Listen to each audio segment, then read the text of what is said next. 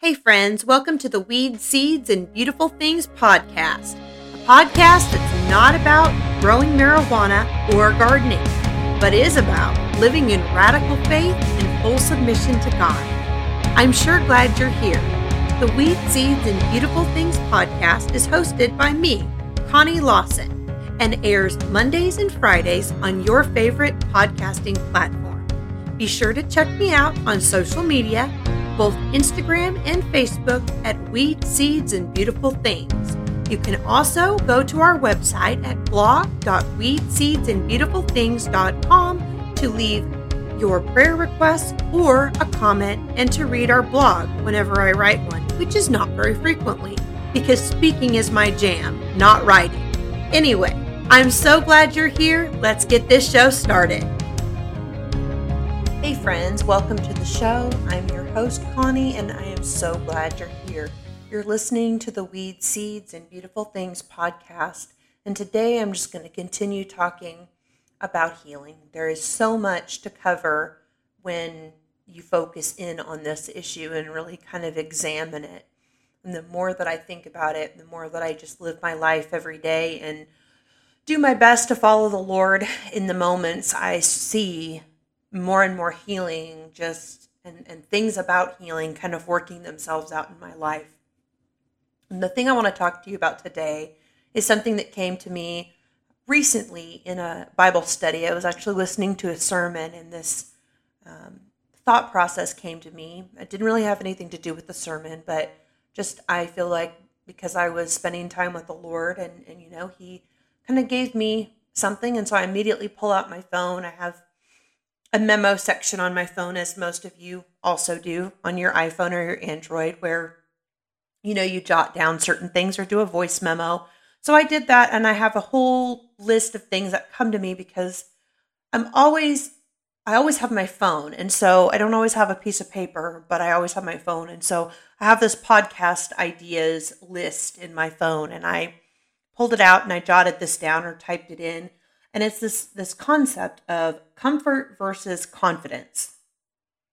And then I started thinking about that and thinking, what does this mean? Comfort and confidence. And how do they kind of bump heads? How do they play a part in my life? How might they play a part in other people's lives? And what is the problem with one of them or both of them? Like, is there a problem with comfort? I can think of problems right off the top of my head. But what about confidence? Because we don't typically think of confidence as being something that's a problem, do we? We think of confidence as like this great asset, this character trait that we all want. And if we were confident, we would just be really together, But these are some thoughts that came to me about comfort versus confidence. Comfort keeps us safe. Confidence takes risk, and it often involves loss. Comfort keeps you still. Confidence moves you forward. Comfort says, I can't. And confidence says, so what if it doesn't work out? Comfort hides. Confidence is bold. Comfort is a place of control. And confidence is a place of submission. Confidence in human terms and confidence lived out by human means is dangerous. But a confidence in the Lord is a very powerful tool to propel us forward. But it also is something that sparks risk and danger in our lives. So let's kind of dig into this and see what we come up with. Most people would right off the bat be able to tell you if they like change or not. And I think of one of the biggest things when I think of comfort is I think of the lack of change. Everything is staying the same, staying status quo, staying as we know it, as we are used to it. And I'm somebody, I roll pretty easy with changes in general. I like change to the extent of when I feel a lack of peace in my spirit, when I feel a restless energy, when things aren't moving fast enough, when I am not getting where I think I need to be, I kind of get this churning inside of me. I don't know if any of you can can relate to that. But one of the things I like to do is I like to repaint walls, or I like to move furniture around, or I like to take something down in my house, like, a wall of pictures, or rearrange bookshelves, etc. And it's become a real sore point in my marriage because my husband is the exact opposite. He doesn't like change. He likes, you move in to a house, you paint it once, and you leave it like that for the next 20 years. When I married him, I really rocked his world because of how much and how fast I would change things. And it was coming out of this place inside of me that needed peace. But instead of being able to get peace from the Lord, I would make peace by kind of doing a project. And maybe your project looks different that you do when you feel anxious or whatever inside. But for me, I just do things like that, rearrange, paint, etc. And so change to me is generally, it doesn't bother me. Now, life-shattering changes are different. Of course, I have to take some time to adjust to those. But overall, I wouldn't say that change scares me. My husband, he does everything he can to keep things the same. And there's an element of that being a good thing. But in the context of what I'm talking about, comfort versus confidence, we have to realize that we have a tendency, even people that aren't afraid of change, even people that welcome it, even people like me that use change in their surroundings as a way to cope with difficult situations, that we have a tendency to shy away from the acts that require confidence that the Lord calls us to.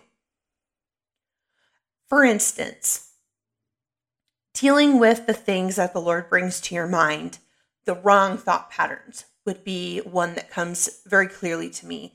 When the Lord brings to you a way that you're thinking, which then affects your behaviors, and it's something that's not good for you, it's not healthy, it keeps putting you in bad situations or whatever, and He asks you to deal with that, it takes an element of godly confidence to face that problem and to decide that you're going to take Jesus's hand and walk out into that issue that for you is very hard and impossible seeming to overcome. Comfort would say, make up a reason, an excuse for why it's really not a big deal. Or you would dismiss that still quiet voice in your spirit that's telling you need to deal with it. Most of the time, that's what we do. We just don't acknowledge that the Lord is talking to us. And we go about our business and we don't change. And that is our comfort. It's a place of control. It's a place where we control the dialogue from the Lord. And if we don't like what He's saying, we decide it wasn't Him and we move on. And it's not necessarily a conscious thought, but it's this behavior, this mechanism where if something comes into our life, into our spirit, into our heart, that causes us to feel that there might be a loss, that there might be something that is wanting us to do something we're terribly afraid of, we just push it aside and we decide internally that that wasn't the Lord. And so comfort makes us control the dialogue that we hear from Jesus, because Jesus goes against our comfort. He goes against our selfishness. He goes against our fear. His word says that He has not given us a spirit of fear, but a spirit of power and of love and of a sound mind. It's interesting to see that in that verse, He covers 3 elements of our person. He covers power, because I believe that it's physical power. He gives us physical power to endure the things that He brings to us, or the things that we're called to go through. He gives us a spirit of love. So we have the ability to love our God, and we have the ability to love others, including ourselves. And then He's given us a sound mind. And a sound mind means that we have the ability to move forward in godly confidence. And so we don't have to live accepting the fact that we prefer comfort. We have within us the ability, the power given to us as believers. If you're a believer, you have the power within your spirit to decide that you are going to take the hand of Jesus and you are going to move forward and you're going to say, so what if it doesn't work out? The difference between people that have human confidence is that they are like a bull in china shop. They'll bulldoze over you. They're always telling you what the truth is. They're always telling you how they got things done. Maybe they appear very successful, but they're harsh and they're hard. They're like a battering ram. But people with godly confidence aren't trusting in their own abilities. They aren't trusting in their own wisdom, in their own strength, in their own knowledge, and in their own finances.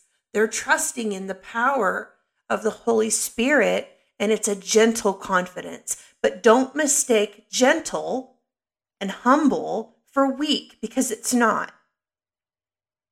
It takes more strength to reserve yourself to be reserved when you're feeling like exploding than it does to explode. It takes more strength to trust in God instead of being filled with fear and acting on fear.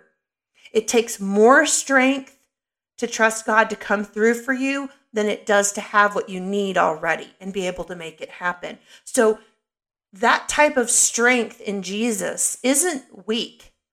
A gentle strength isn't weak. A gentle strength is truly supernaturally strong. So it can't be defined by human metrics. And another thing is that comfort keeps us still. And we often think about, well, what if you're in a good place? Still doesn't just have to be bad. It's not like, well, I'm just sitting in a pile of dirt and I'm, like Job and I'm rubbing dirt in my blisters. It doesn't necessarily mean that. You can be staying still in the perfect ministry job with the perfect pay and the best friends, and you know that the Lord is calling you to go out to somewhere else, and that somewhere else is a place that you've sworn off and you're terrified of, and so you keep postponing what He's telling you to do because comfort is a good place. When we reach a place of blessing or we reach a place where we feel secure, we have to look at that as a red flag, because at any point in time, the Lord could call us somewhere else, but it's our good place that could keep us stuck.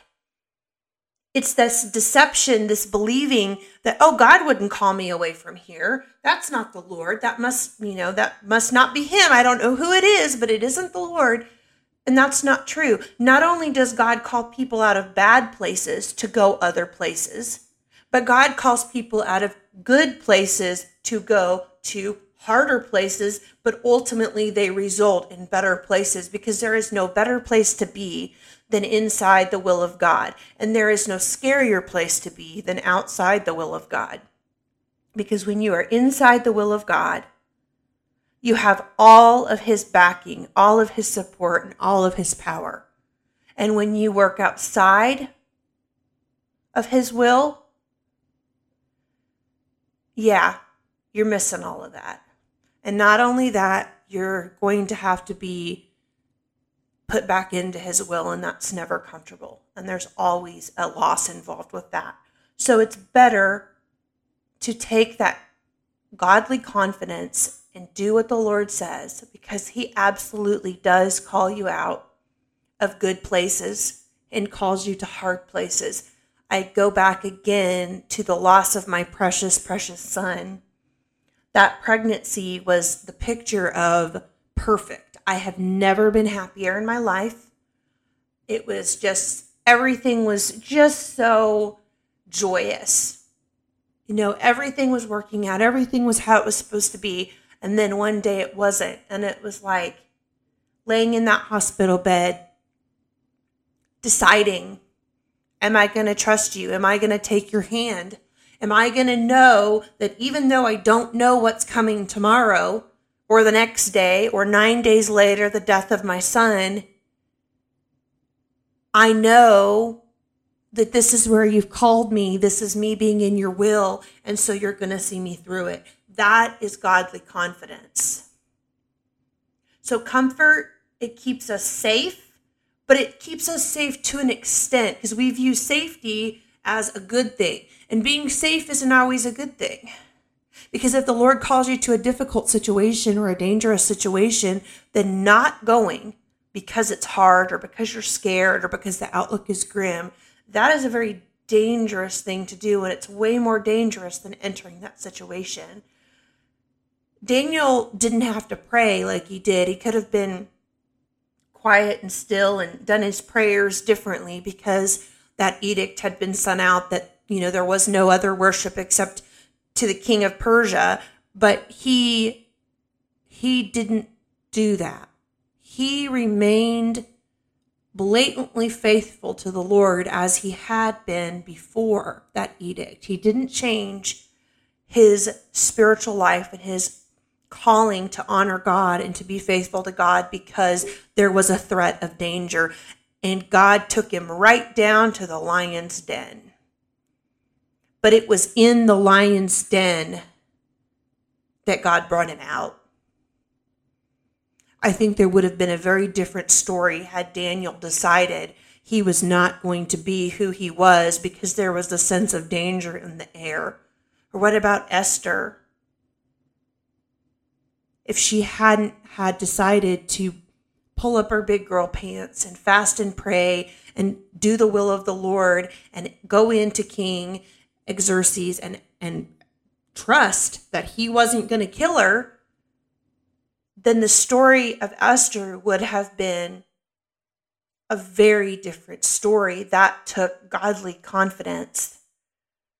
So there can be all manner of situations where God calls you to leave a good place and go into something that you're unsure about, that you have to realize you don't want to stay where your comfort is and have the power and the presence of Jesus leave you behind.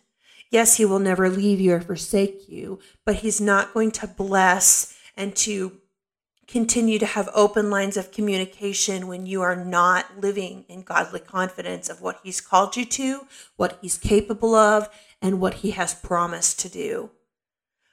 Our healing is a multifaceted layer of things that kind of work together to continue to move the gears in the right direction.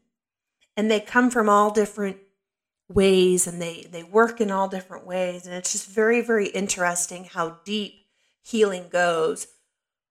But all of these things that you learn about God, from how to have faith, how to deal with anger, how not to quit and give up, all of those things, how to have confidence, they're things that you learn. It's not this thing that you have to have figured out overnight.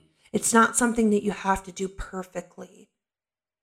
You may be going through something where you know you need to have godly confidence, but you're really struggling. And all day, every day, you're not finding yourself in the place where you can submit. And so you may be wondering, well, what about me, Connie? What about me? I'm struggling. I don't feel able to submit. In fact, I'm not at that place. And let me just ask you a couple of questions to kind of think about and do some self-examining. Do you love Jesus? Is your struggle not for the fact that you don't want to do what he said and you are deciding that you're going to be disobedient, but is your struggle because you're actually struggling with getting your heart into the right place, but ultimately deep down, that's what you want? Because if it's that, God is good with that. Keep struggling over it. Keep wrestling it out. And he is going to come through for you. We think that it's all hopeless and we need to give up if we have a struggle to be obedient or we have a struggle to submit.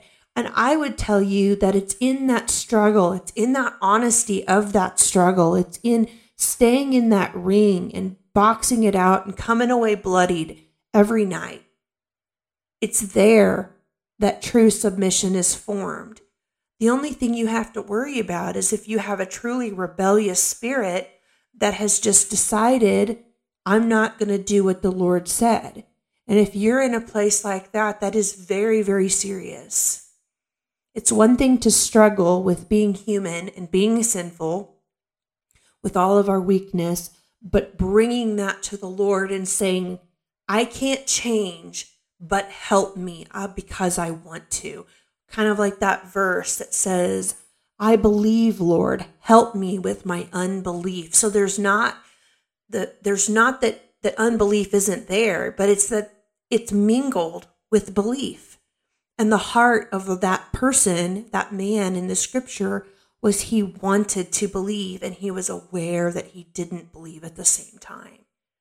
But if you're living in rebellion to God, active rebellion, and you just don't want to be different, I'd be surprised if you're listening to this podcast. But if that's you, you are at a very dangerous intersection in your walk. Because when we choose to be rebellious and we know better and we know what God has called us to do, we're putting a stake in the ground, a stake in our heart that is giving us over to a coldness, to a hardened state of spiritual life. And that is very dangerous. And so if that is you, I would encourage you to repent. Repent is to confess, seek forgiveness, and turn yourself around. Plead with God to have mercy on your rebellious spirit. Ask him to give you insight and to soften your heart. There's like nothing more dangerous than having a hard heart. And we get a hard heart by actively not taking care of our sin life, actively not listening to the Lord. And the more that we do that and live in ways that don't honor Jesus, the hardened shell kind of begins to take over what was once soft. And when something's soft, it's sensitive. When something hard, it takes more and more and more to get through.